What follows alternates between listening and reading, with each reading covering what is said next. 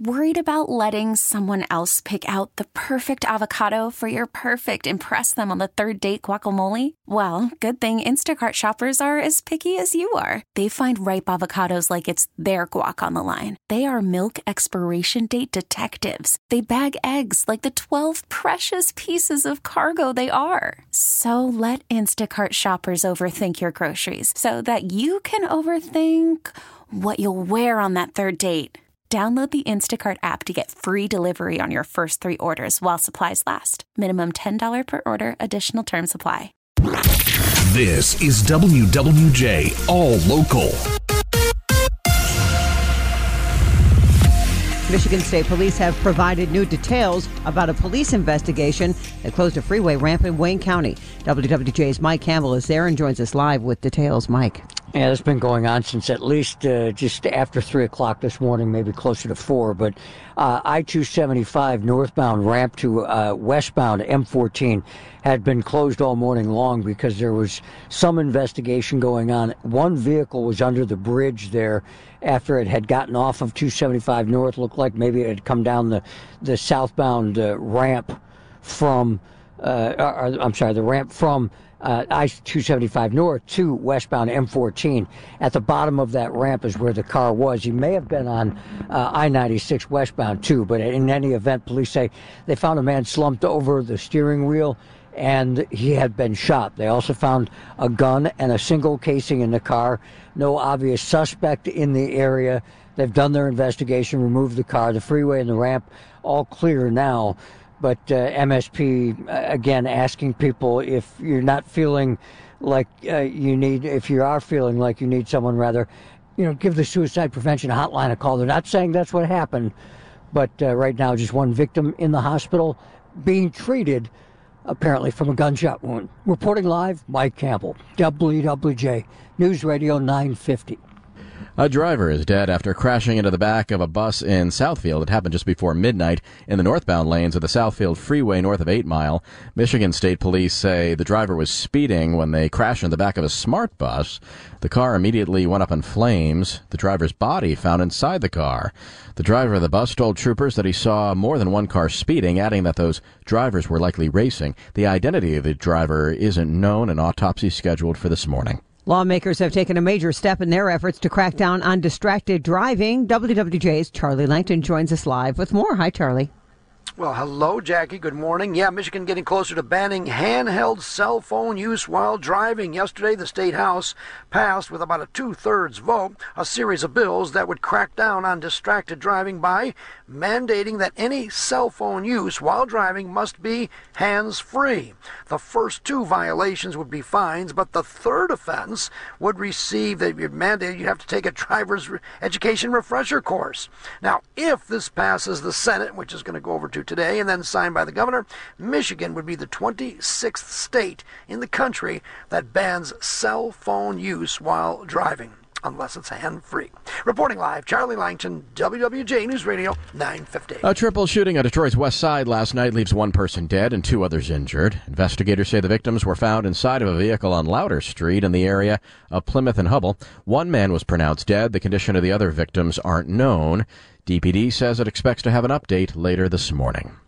Several people out of a home after a devastating fire this morning on Detroit's east side. It happened around 4 a.m. on Illinois Street near Gratiot and Mount Elliott.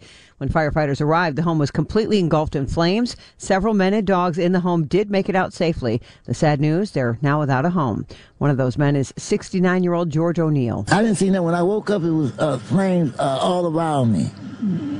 All around me. Yeah. Were you by yourself in there? Yeah. Don't know how it happened, though. Nope. No one was injured in the fire. The home, a total loss. There's no word on the cause. Well, pot will finally be coming to Taylor. The city council last night approving recreational marijuana shops in the city with a 5-2 vote. Residents voted in favor of the businesses last fall. The establishments are limited to the city's industrial districts with a minimum of 2,500 feet from protected areas like schools and churches, a point of contention among some residents at the meeting. The premise of holding to just the pure language of 2,500 feet is inconsistent with the will of the voters because it is not actually actionable or enforceable. This pastor offered some pushback. You must apply the rule, the 2500 rule, to this ordinance the same way that you have other ordinances in the city. To fail to do that is to make the law unintelligible and unpredictable. And the primary ordinance focused on zoning allows anywhere from 3 to 5 pot dispensaries to open in an approved area. The city's going to begin accepting applications on October 1st. As the Tigers prepare to take the field for a doubleheader this afternoon, fans are preparing for a nostalgic day with a pair of ex-Tigers in town, Chris.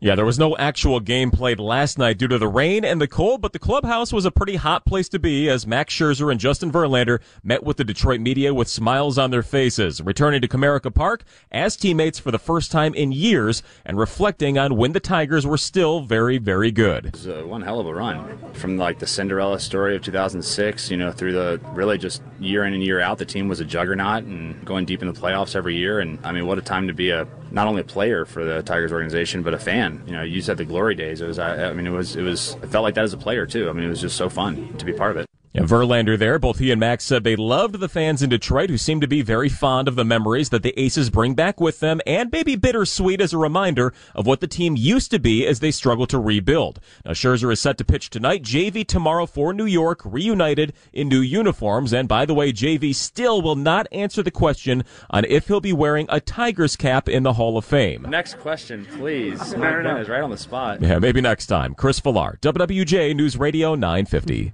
Well, what was once unthinkable is now close to becoming law in Michigan. Grabbing a cocktail to go on your way home from work might soon be a permanent option, as on Tuesday, the State House approved a bill that would remove the 2026 sunset date that allows on-premise licensees, including distillers, to sell cocktails to go in sealed containers for carryout. The bill passed 102-5. It now goes to the Senate. Kyle Kimball, WWJ News Radio 950.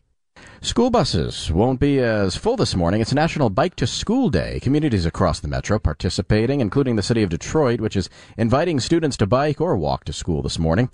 For the latest news plus traffic and weather together on the 8s, tune to AM 950. Follow WWJ on our Odyssey app or ask Alexa to play WWJ News Radio 950. Now, with the MLB app, you can get baseball your way.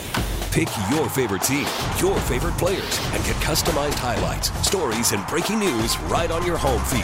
Follow the action with Game 10, where 3D replays add another dimension. Plus, notifications can keep you connected to every pitch, every hit, every game. The MLB app. Baseball your way. Download it now for free from the App Store or Google Play. Blackout and other restrictions apply. Major League Baseball trademarks used with permission.